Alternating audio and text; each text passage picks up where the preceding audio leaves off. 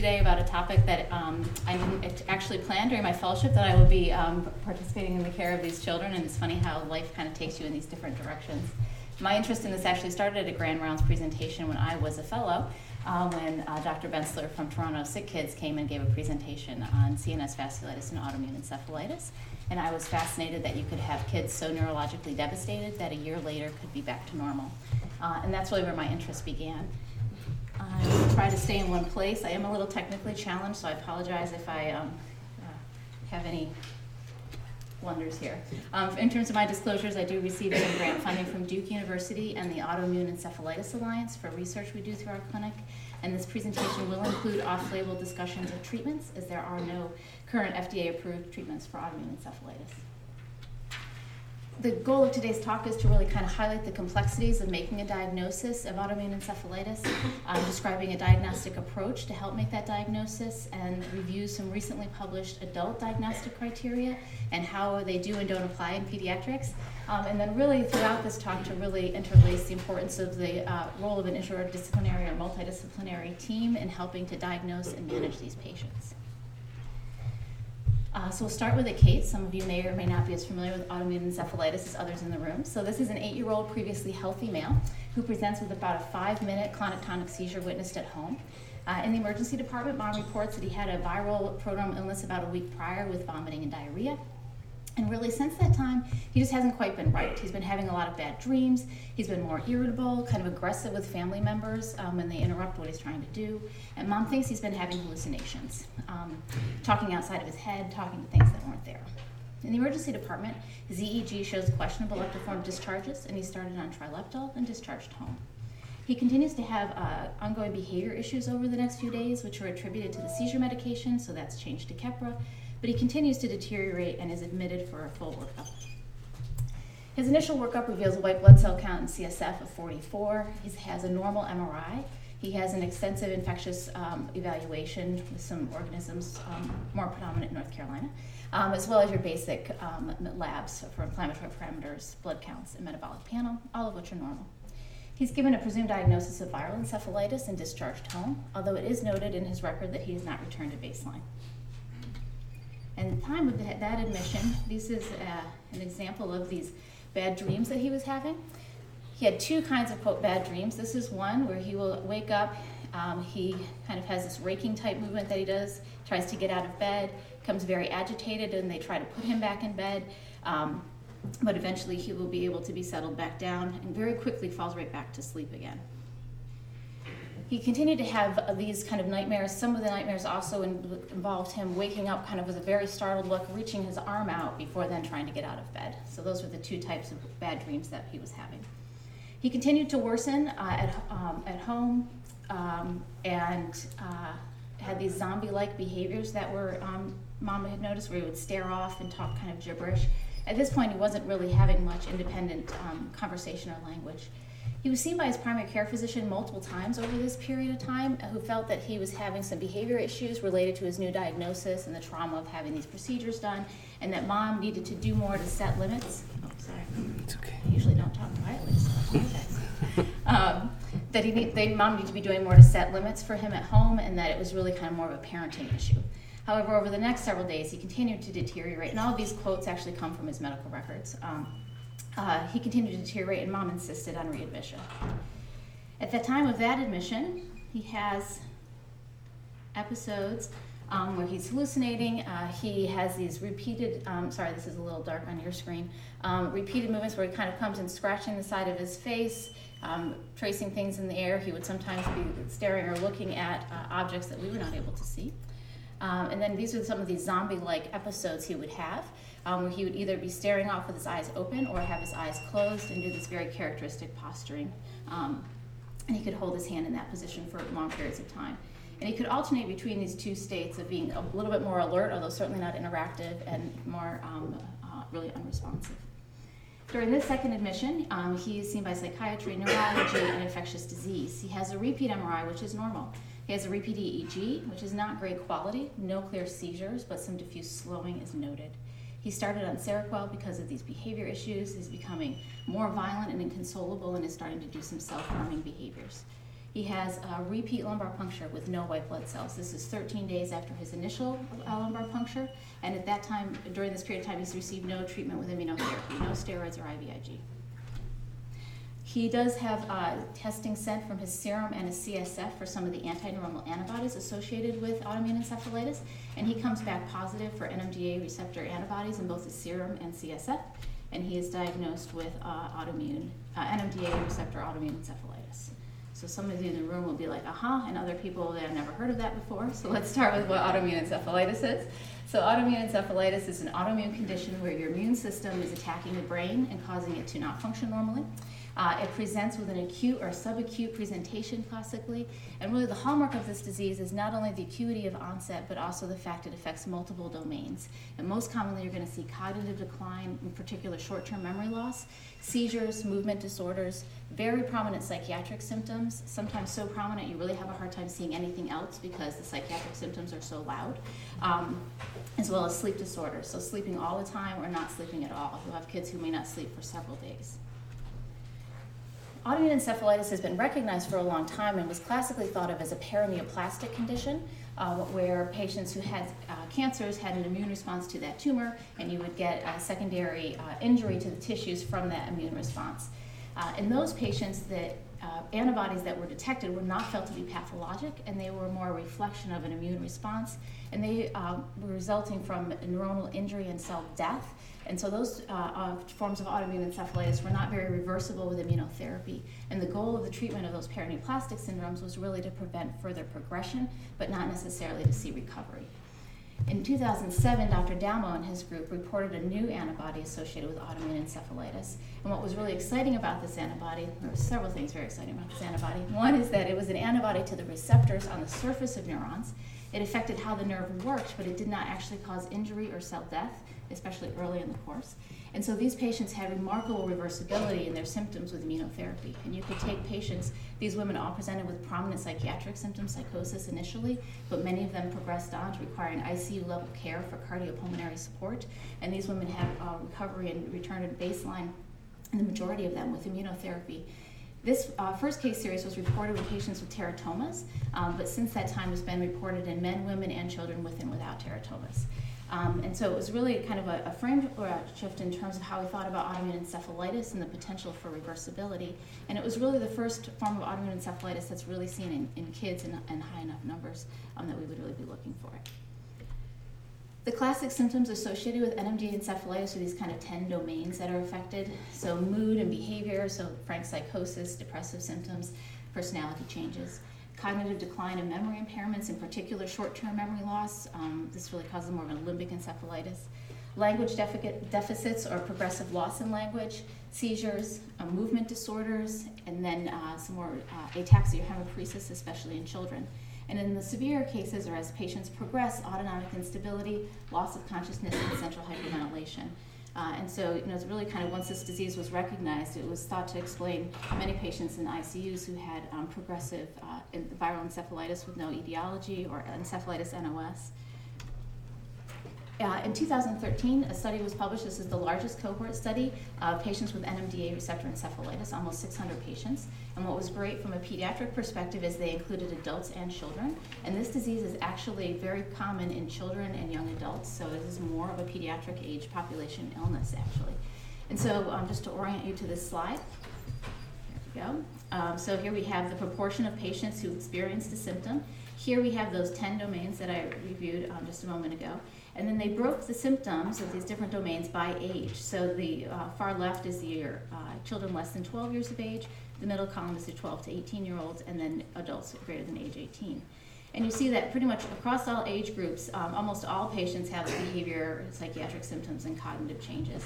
And then you see some variability in the other domains depending on age of patients and just overall prevalence of seeing that symptom.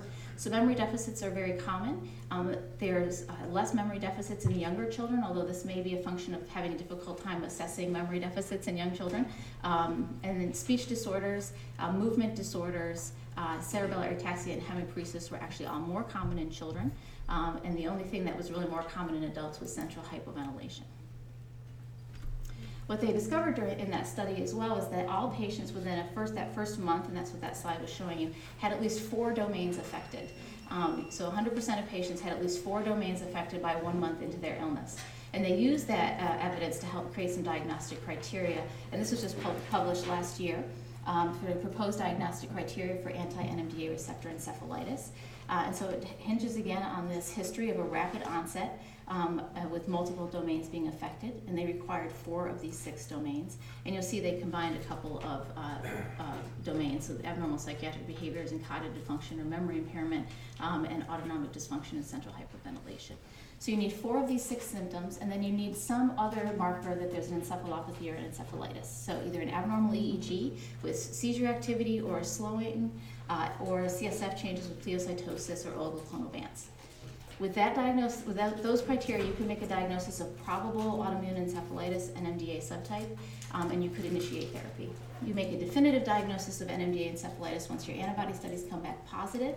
And if you have a positive antibody, you don't need to have 4 of the 6 symptoms.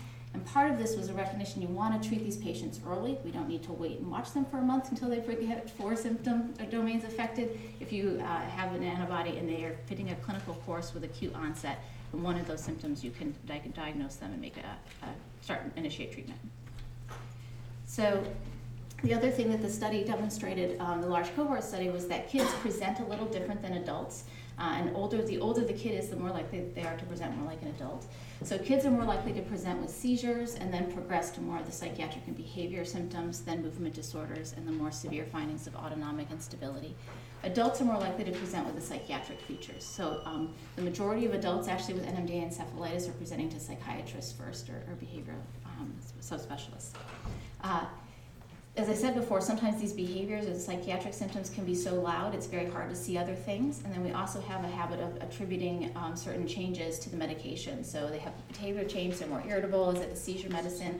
They got started on antipsychotic for their psychosis, and now they have a movement disorder. Is that because of the medication? So you just want to be mindful of that as you're thinking about these patients. The other thing this study found was that the more severe symptoms of the autonomic dysfunction and the hypoventilation are really seen in higher titers. And patients tend to progress through symptoms in a somewhat predictable way. And the really interesting thing is as they get better, they can often go backwards in that progression back toward recovery. So you may take a patient who's catatonic or in your ICU, and suddenly you've made them psychotic and irritable. And you may feel that you're making the patient worse, but you're actually making the patient better. And it's very important to prepare yourself, the house officers, your nurses, the parents, that may happen. Because otherwise you're feeling like you need to escalate immunotherapy, but it's really important to recognize actually that may be part of the recovery. And we'll talk a little bit more about that in a minute. So for those in the room who say, okay, this is a rheumatologist, you guys do rare diseases, how common is this disease really? So the other really exciting, so many exciting things about NMDA encephalitis, the other was that it's actually, though not a common disease, it is not an uncommon disease. In 2 studies, they showed that 1% of patients in ICUs who had previously diagnosed unclassified encephalitis actually had NMDA receptor encephalitis. The California Encephalitis Project, which prospectively collects samples, found that NMDA encephalitis was as common, actually 4 times more common than any single infectious etiology, though infections as a group are more common than NMDA encephalitis. NMDA is more common than any single entity, including HSV. So if you think about how often we send HSV, really, I'm so... No, it's something wrong with the mic, I think. I could do this one. No, that doesn't work either. Unfortunately. That one should be okay. All right, great. So if you think of how often you send HSV, obviously it's a diagnosis you don't want to miss, and it's negative. We should be thinking about sending NMDA in a correct clinical situation just as often. And then since the time of discovery of NMDA antibodies, researchers have discovered numerous other anti-neuronal antibodies that also bind to the surface of neurons, affect neuronal function, but have this same remarkable recovery with immunotherapy. And we've learned that there's a spectrum of these presentations that kids and adults can present with, and variability in the testing results that we have when we're looking for the classic findings of an encephalitis. And with this in mind, this recent diagnostic criteria were developed to kind of help walk through making the different diagnoses of the different subtypes of autoimmune encephalitis. We are not going to spend a lot of time today going through the different subtypes because a lot of the basic framework applies across diagnoses. But it is a really helpful paper to help walk through the different subtypes, and it should be noted at the end, you can have antibody-negative autoimmune encephalitis. So you can have a patient you diagnose with autoimmune encephalitis who does not have antibodies detected. That's likely for two reasons. One, it is well recognized we do not yet know how to identify all the known anti-neuronal antibodies. When they do testing, you send it off to the Mayo Clinic or the different places you may send. They put the serum and the CSF on brain tissue, and they look in immunohistochemistry and see if there's any binding. And they have, the doctors there will tell you, they have books of different kind of staining patterns for antibodies. They don't yet know what they are that they're looking to try to define. They can only report the ones they know a name to call it. So they have to know what the target is, the antigen is, before they can report a positive to you. But it can be very helpful if you have a high suspicion of autoimmune encephalitis. You can call the lab and they can let you know if they see this anti-neuronal binding as just another marker that can be helpful to verify your diagnosis. So when we talk a little bit about the pathology of this disease, I'm going to do a little immunology 101. So for an autoimmune disease, there's multiple proposed mechanisms in autoimmune encephalitis. The first is that antibodies can be made in the periphery, in the tissue. To have antibody production, you need your B cells to be activated by T cells or antigen-presenting cells. So you have some trigger, usually we don't know what it is, whether it's viral or tumor or some environmental trigger, that causes your B cells to be activated. They proliferate, and they then develop into plasma cells. Plasma cells are your antibody factories of your immune system. Those plasma cells make antibodies. Those antibodies then cross the blood-brain barrier. So this is some other process, because this is supposed to be a fairly protective barrier that causes that antibody to be able to cross the blood-brain barrier, and those antibodies can then work. The other way this can happen, though, is that B cells can migrate across that blood-brain barrier and develop into plasma cells in the CNS space itself, and you then have intrathecal production of antibodies. This is really important when you think about your testing, because if you are only testing your serum and a patient who's actually making intrathecal antibodies, you're going to have a false negative result. This is particularly notable in NMDA, where about 20% of patients will only have intrathecal production of antibodies. Their serum testing will be negative. So this is for all the house officers out there, like, really, we need an LP on this patient who's like psychotic? Is the yes, we really need the LP on this patient, because you can miss some of those findings, in addition to getting your other labs looking for the itis of encephalitis. Once those antibodies are in the CNS, they can work on different ways on the receptors or ion channels. They can bind and just block the function of that channel. In NMDA, they actually bind the receptors and cause cross-linking and cause those receptors to be internalized into the neuron. This doesn't damage the receptors, and once you remove the antibody, those receptors can be repopulated back on the neuronal surface, and the neuron can go back to functioning normally. And some antibodies can actually trigger a complement-mediated autoimmunity, which is a more destructive autoimmunity and can cause injury to the nerves. So depending on the antibody, you may see different features of disease, but you may also see different response to immunotherapy. So this is important as you're looking through the different autoimmune encephalitides and the treatments associated, or how aggressive to be with treatments. So now that we all are on the same page about what autoimmune encephalitis is and how fantastic NMDA is, let's just review one more case. So this is a 7-year-old male who has a witness seizure at school, and then he has another seizure in the emergency department, which wins him an admission. He has an overnight obs admission, and the first 12 hours he's noted to be more agitated than his normal self and kind of angry. Does not seem particularly happy to be hospitalized, which mom says is not really typical for him. But he has no further seizures in the hospital. He has a normal EEG and MRI. His agitation and irritability is attributed to the Keppra that he was started on, so that is stopped and he is discharged home. But over the next 24 hours, he has 4 more seizures and comes back. At this second admission, he's complaining more of headaches, and it also seems more confused and agitated. He has a slow response. He's able to answer questions, but it takes him a while to be able to do so. This is initially attributed to the loading of Klonopin for the seizures. But over the next 24 hours, he clearly declares himself more anxious and irritable, really starts having issues interacting with people, has purposeless movements that develop, is unable to follow commands, and then progresses to not be able to actually recognize his mom. The limited language he does have is really just repetitive statements of words that don't make sense. He has, again, an MRI, which is normal. His EEG initially had been normal, but now shows multifocal seizures. So he has involvement in both the right and left as well as some diffuse slowing. His lumbar puncture reveals 16 white blood cells. He has a clinical history that looks very much like NMDA, right? He meets criteria. He has actually more than 4 domains affected. He has signs of itis with an abnormal EEG and lumbar puncture abnormalities. We sent NMDA encephalitis antibodies, which were negative. We were really sure that he had NMDA. We sent him again. They were negative. We sent him to a different lab. They were negative. So he met a clinical diagnosis of probable NMDA, but it has negative antibody, and he actually would meet criteria for seronegative or antibody-negative autoimmune encephalitis. And so when we think about the lessons that we've learned from NMDA and how can we apply them to encephalitis as a broader category, some big things that we kind of can take home that really apply across subtypes of autoimmune encephalitis is that this is a disease with an acute onset. It really has a clinical phenotype affecting multiple domains. There are certain red flags that should be hinting us that this is more than psychiatric, even in patients who present with very prominent psychiatric symptoms. But one thing that's less clear is really where the boundaries of this disease are. There's a lot of variability in the symptoms that patients can have. It's demonstrated by that large cohort study in terms of what symptoms patients have, the severity of those symptoms, and then how those symptoms can progress over time. They can develop new ones and lose old ones. The diagnostic testing is really not perfect. So both of our patients had normal MRIs, and over half of NMDA patients have a normal MRI, even if they're severely ill in ICUs requiring cardiopulmonary support. CSF abnormalities are imperfect, so you can have abnormalities in your CSF with white blood cells or oligoclonal bands.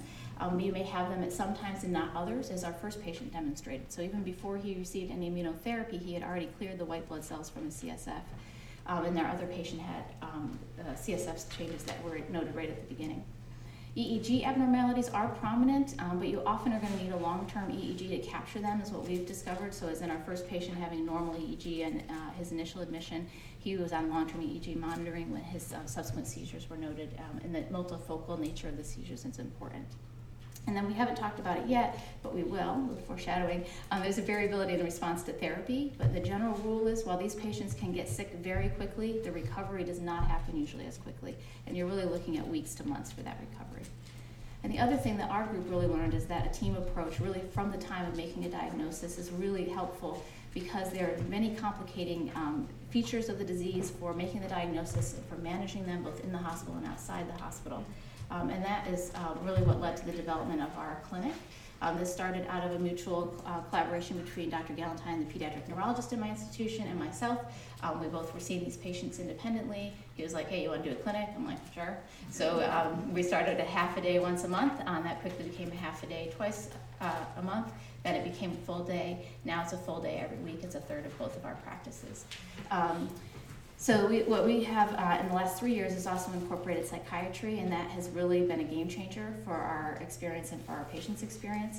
We actually all three go in the room. It's kind of mob effect. All three go in the room. We take a history at one time with the patients. We kind of intersect with each other in terms of asking different questions. We step out of the room. We make an assessment and plan. We go back in the room and present it to the parents. And that's really been a game changer because one, I'm not sure if you're aware, but psychiatric diagnosis in the U.S., there's a little bit of baggage that we have with that. And so having a psychiatrist in the room right from the beginning and really showing that they are an equal leg of this three-legged stool that we have has been really helpful in getting patients and parents to engage in the psychiatric treatments along with immunotherapy and neurologic therapies. We'll talk more about some of the benefits of it later. So some of the challenges that we've had that we really feel are addressed in this clinic model is the difficulties in making a diagnosis of autoimmune encephalitis because there is so much variability and there's a very large differential diagnosis that we'll talk about in a moment. Many times these children are too medically sick for a psychiatric floor and they're too psychiatrically sick for a medical floor. Our institution does not have inpatient psychiatry in our hospital, so we have a lot of challenges as we try to manage these kids. These children often have very resistant seizures, movement disorders, and psychiatric disease, so it really takes a lot of day-to-day management and a lot of moving parts. And the medication changes can affect each other, right? So I'm going to start steroids on somebody that may make their psychosis worse. You're starting a new medication for the behaviors that may lower their seizure threshold. So really working together as a team as we make those changes has been really helpful. Many of these children are going to require sustained immunotherapy, and sometimes it's difficult to know if a new symptom is a sign of them improving or they're starting to engage in more regular activities, and the stress of that or if it's actually their disease flaring. And so by having this team approach, we are better able to assess those things. The common questions that come up when we get calls from outside people or when we're talking about autoimmune encephalitis, we're going to go through each one of these kind of in the next bit. One is, when should you think about autoimmune encephalitis? Who should you do the workup on, and what workup should you do? Are there diagnostic criteria that were met, and if not, could this still be an autoimmune process? When do you treat and with what? And when should I expect to see improvements? So we'll start with the approach to the diagnosis. So it's important to note that not all children with new onset neurologic or psychiatric symptoms need a workup for autoimmune encephalitis, right? So this is new onset neurologic or psychiatric symptom plus. That should make you think about these conditions. The diagnostic workup should be one to evaluate for autoimmune encephalitis, but it's also important that we're ruling out other conditions that can mimic an autoimmune encephalitis. So you're doing both a rule in and a rule out when you're doing this workup. And there's a very large differential of things that you need to rule out. And not all patients are going to need the same workup. And so this, again, is that team approach kind of coming in and looking for certain red flags that may take you down a metabolic road or may take you down more of an infectious road. So what's the key things to help you know who should have a workup? Your clinical history is the key. This is the anchor for making a diagnosis of autoimmune encephalitis. Having an antibody positive in a kid or an adult who doesn't fit a clinical phenotype of autoimmune encephalitis is really hard to know what to do with, because you can have false positive antibody results. So really taking a very careful history is really the most important thing that you can do to make a diagnosis of autoimmune encephalitis. The classic hallmarks are going to be, again, that acute or subacute onset, so pretty rapidly progressive symptoms in less than 3 months, involving multiple domains. So I call it seizure plus, psychosis plus, cognitive decline plus. Something else should be making you think that this is more than an isolated neurologic or psychiatric disease. When you're taking your history, you really want to ask very pointed and specific questions. Patients say they don't remember well. What kind of things? Well, I tell them to go put their shoes on and they get in the other room and they can't remember. Okay, can they remember if the TV show that they watched, how it goes? Can the kid describe to you what they just watched? Do they remember people's names? Can they get in their Minecraft world and navigate around and know where to go, right? Those kind of day-to-day things. Many of these kids with true encephalitis, they're not playing their video games anymore. They're not watching television because they really can't remember or follow those things. And then looking really at functionality, things, are they able to perform the normal activities of daily life? In our group, some of the things that we have noticed that really kind of are helpful hints is again, that rapid decline. If patients have epilepsy, looking for multifocal or drug-resistant epilepsy can be a good hallmark. Kids who have acute or subacute onset but then seem to kind of plateau, they don't really progress with other things, that would be less consistent with a diagnosis of autoimmune encephalitis. If they have psychiatric symptoms or features, but they are variable in different locations, it's only a problem at school or it's only a problem at home, that's much more consistent with more behavior.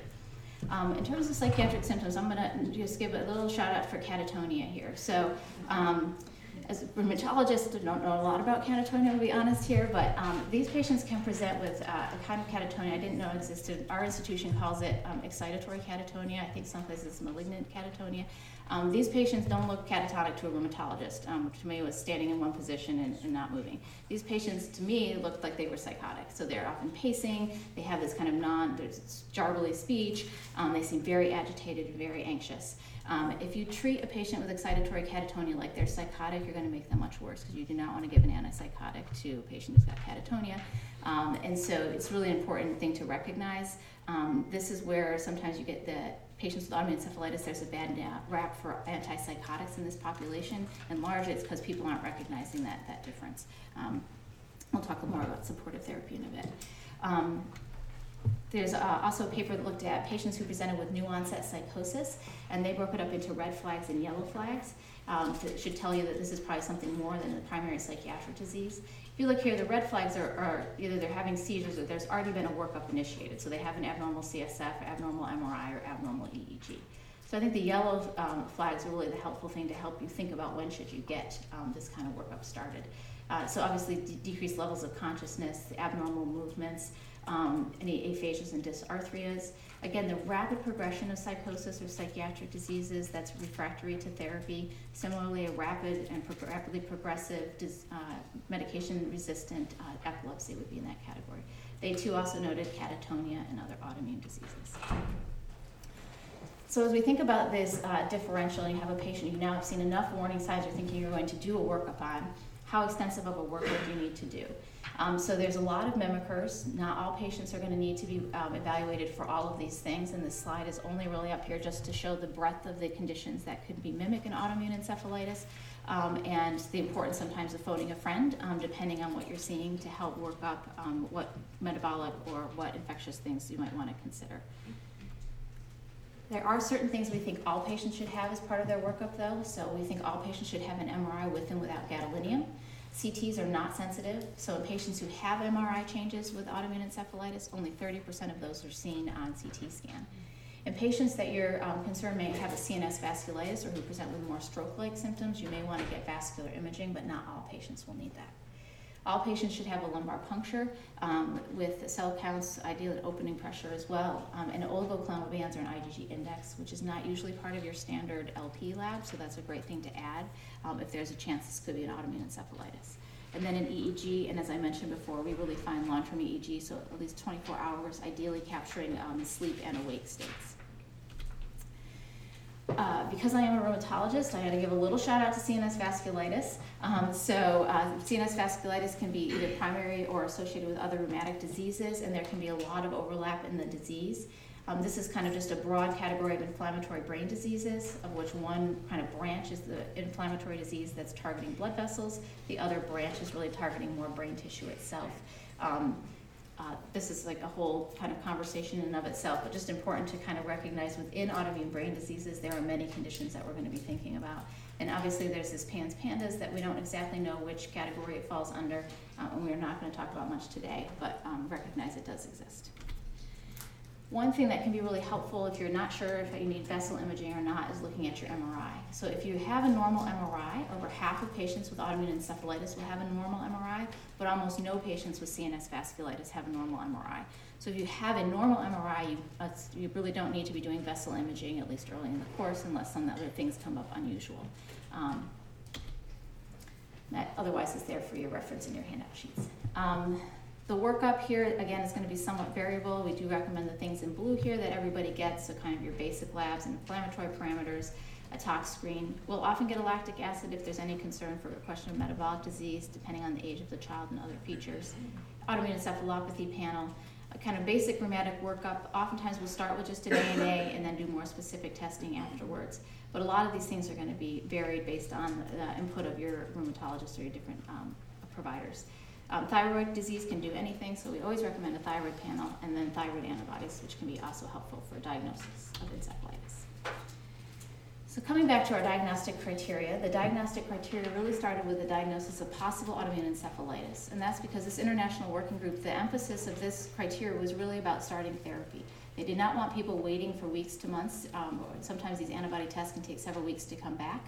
So they wanted to kind of provide a clinical framework when you see this much, this evidence of potential autoimmune encephalitis, that you would initiate therapy.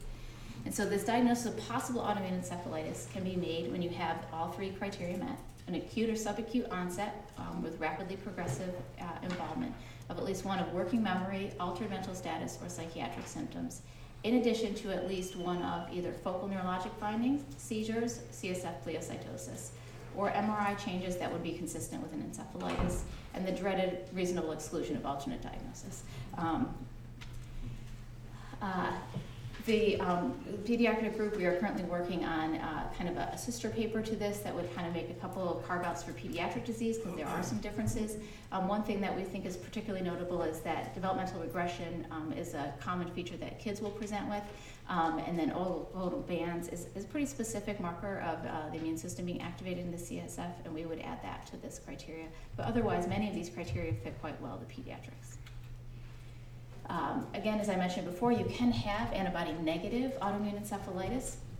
And here they have a little bit more specific criteria where they're really trying to make sure that there's evidence of CNS inflammation before making this diagnosis. So again, you have the classic presentation. You exclude other known autoimmune encephalitides, but you have at least, they require 2 of the following: MRI changes, CSF changes, and or brain biopsy.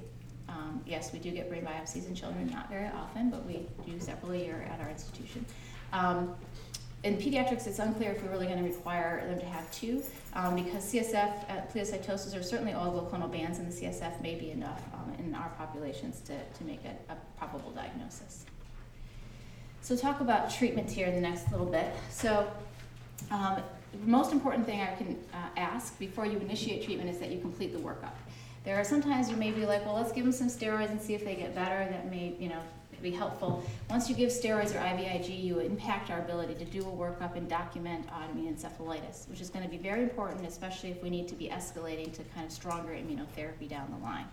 So if you can complete the workup first, that is definitely the best. If you have a critically ill ICU patient, you certainly might be limited. But it should really be a rare exception where you haven't completed the MRI, EEG, and lumbar puncture, as well as serologies. It's important to remember once you give IVIG, those patients got a big load of antibodies, pooled antibodies, so doing antibody testing on serum is a bit limited after giving that. It's important to treat both the inflammatory condition of autoimmune disease as well as the symptoms that autoimmune disease is causing. It's important to note that immunotherapy takes time to work, so weeks to months, and full recovery can take 18 to 24 months. So during this period, waiting for immunotherapy to work, symptomatic therapy and treatment is going to be really essential. And the goal should always be to maximize functionality. Treatments are broken down into first and second line therapy, and corticosteroids, IVIG, and plasmapheresis have been considered first line. Second line has historically been rituximab and Cytoxan, but we also use some other oral immunotherapy. Treatment is usually broken down. If you fail to respond to first-line therapy, you move on to second-line therapy. If you respond well to first-line therapy, patients don't necessarily need the more aggressive immunotherapy. This is really just for your reference, the doses. We do use a lot of IV steroids. We try to avoid oral steroids in our group.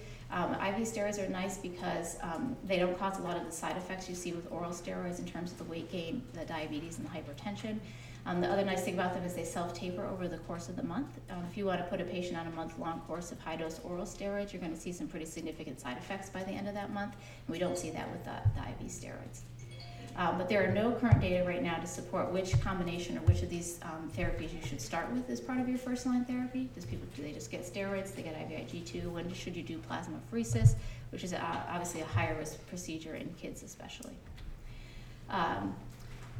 So we usually start with IV steroids and IVIG in our hospitalized patients, often just IV steroids in our outpatients, especially in the early courses as we're completing their workup. We do very little plasmapheresis in our institution, but some institutions use it more. For decisions about escalating to second-line therapy, really the only data there is for escalating in hospitalized or critically ill patients, and that data is that if they're not improving in 10 to 14 days or declining on first-line therapy, you should escalate to second-line therapy. In the outpatient setting, we usually give a 2 to 3 month course of first-line therapy and then escalate if they show any decline during that period of time or they have failure to have full efficacy.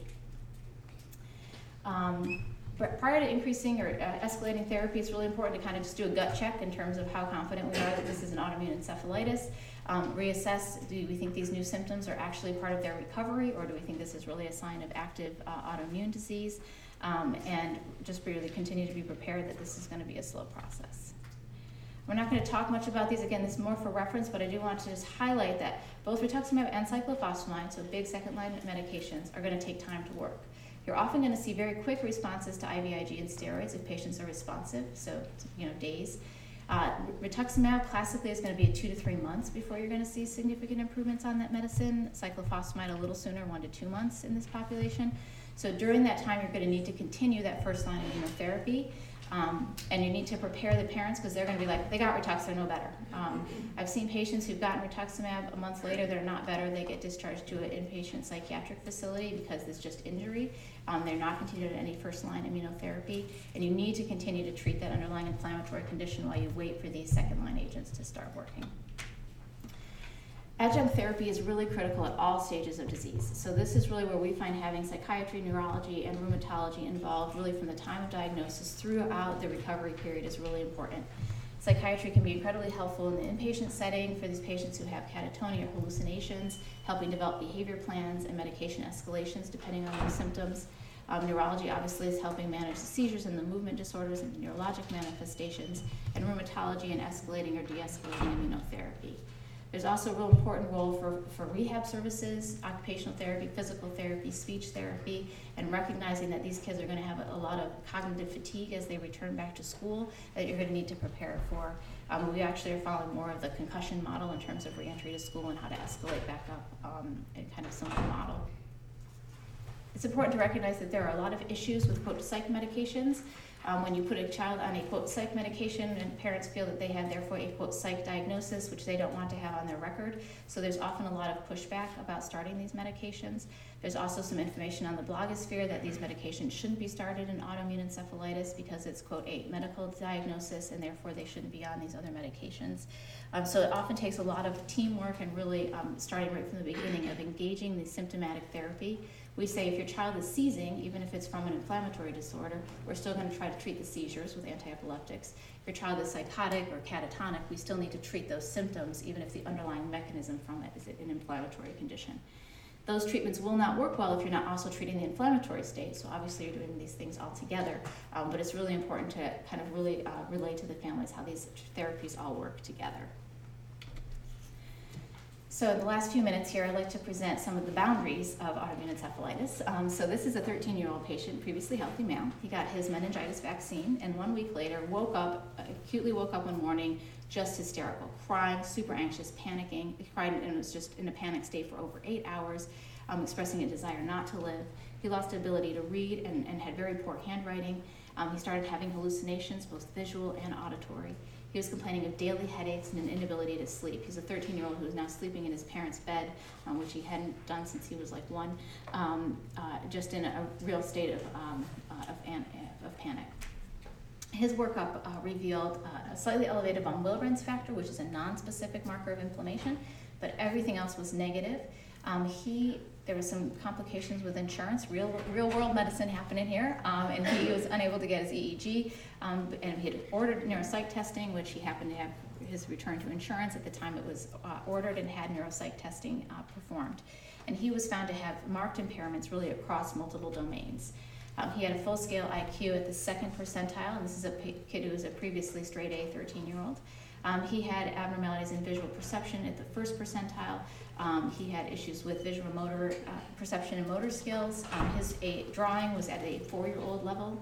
His verbal comprehension was at the 6th percentile, and his perceptual reasoning was at the 1st percentile. So really across multiple domains, dramatic declines. This is just a writing sample. This is his pre-illness writing. This is him when he was able to write some. This is him as he's in recovery, as we started therapy on him, tracing letters again. He then is able to write a brief sentence, then is able to do schoolwork, and then eventually is back to his baseline. So he had, because of his clinical course and the degree of his neuropsychiatric abnormalities really across domains that did not fit with a primary psychiatric disease, he was treated with IVIG and steroids and actually then started on Cellcept. And a year later, his repeat IQ testing was 105. He is now a junior in high school and is an AB student and doing very well off all immunotherapy. So this brings us to kind of where are the edges of autoimmune encephalitis, what do we know and what do we don't know. So this is a really exciting area of medicine and we're recognizing these conditions, but we have imperfect tests, which we know. There's questions of itis versus apathy, right? If you don't have an abnormality on your lumbar puncture or MRI, can you have an encephalitis? We don't really have great imaging techniques to really detect some of these changes. There's been more work on PET and SPEC in these populations to see if we're better able to detect some of the abnormalities in those patients. We haven't yet been able to really define if there are classic key features that should really tell us this is autoimmune encephalitis versus primary psychiatric disease. So right now we have to cast the net a little broader, recognizing not everyone needs a workup, but that when in doubt, it's better to do the workup than not, because these are very treatable conditions. And then there's this question of, is there ever a time where it's appropriate to do a diagnostic trial of a medication, a first-line therapy, to see if there's reversibility to a patient's symptoms? I just give a shout out to the neuropsychiatric testing here, and I was just at a conference 2 weeks ago, and you have a fantastic team here doing neuropsych testing on patients with these kind of conditions versus other, and they are finding similar results to what we found, really these kind of profound drops in IQ and really affecting kind of across domains of your neuropsych testing that is much more suggestive of an autoimmune encephalitis. It is not diagnostic, as you hopefully have learned today. There is no single test that is diagnostic of an autoimmune encephalitis. This really is kind of where a wheelhouse of rheumatologists, where we have our diagnostic criteria and you try to put enough pieces together to make the diagnosis. But this is another marker or another clue that this may be something more than primary psychiatric disease. really the benefits of this team approach for us has been, it's really helped get more prompt diagnosis and treatment of our patients. Really helped families kind of have a better roadmap of kind of what to expect going forward. We've been able to reduce actually our admission rates and the lengths of stay of these patients since including psychiatry in our team 3 years ago, as well as improving family satisfaction and honestly physician satisfaction. So these patients are quite intense and challenging to take care of. They really stretch the abilities of most of us in different fields, and so having a team in place where you can really bounce things off of, especially as you're working in some kind of more of that gray area of these diseases, is really helpful. So in conclusion, kind of big take-homes I hope that you'll take away from this talk is that the clinical course is really the key feature in making a diagnosis of autoimmune encephalitis with then supporting diagnostic tests. The response to immunotherapy is really variable, that you may need to escalate to second-line therapy before you see significant improvement, but it is a slow process. These medications do take time to work, and it's important to continue first-line therapy while you have a patient escalating to second-line therapy. Multidisciplinary teams really can enhance the care for patients, improve your outcomes, improve patient and physician satisfaction, and do things that hospitals like reduce admission rates and lengths of stay. I'd like to acknowledge kind of our team. Dr. Galentine, William Galentine is the neurologist I work with. Gina Mooningham has been our psychiatrist for the past year and is fantastic and super helpful. And then really to all of our division and my division, pediatric rheumatology and neurology, and all the house officers who help manage these patients. References, and then obviously questions.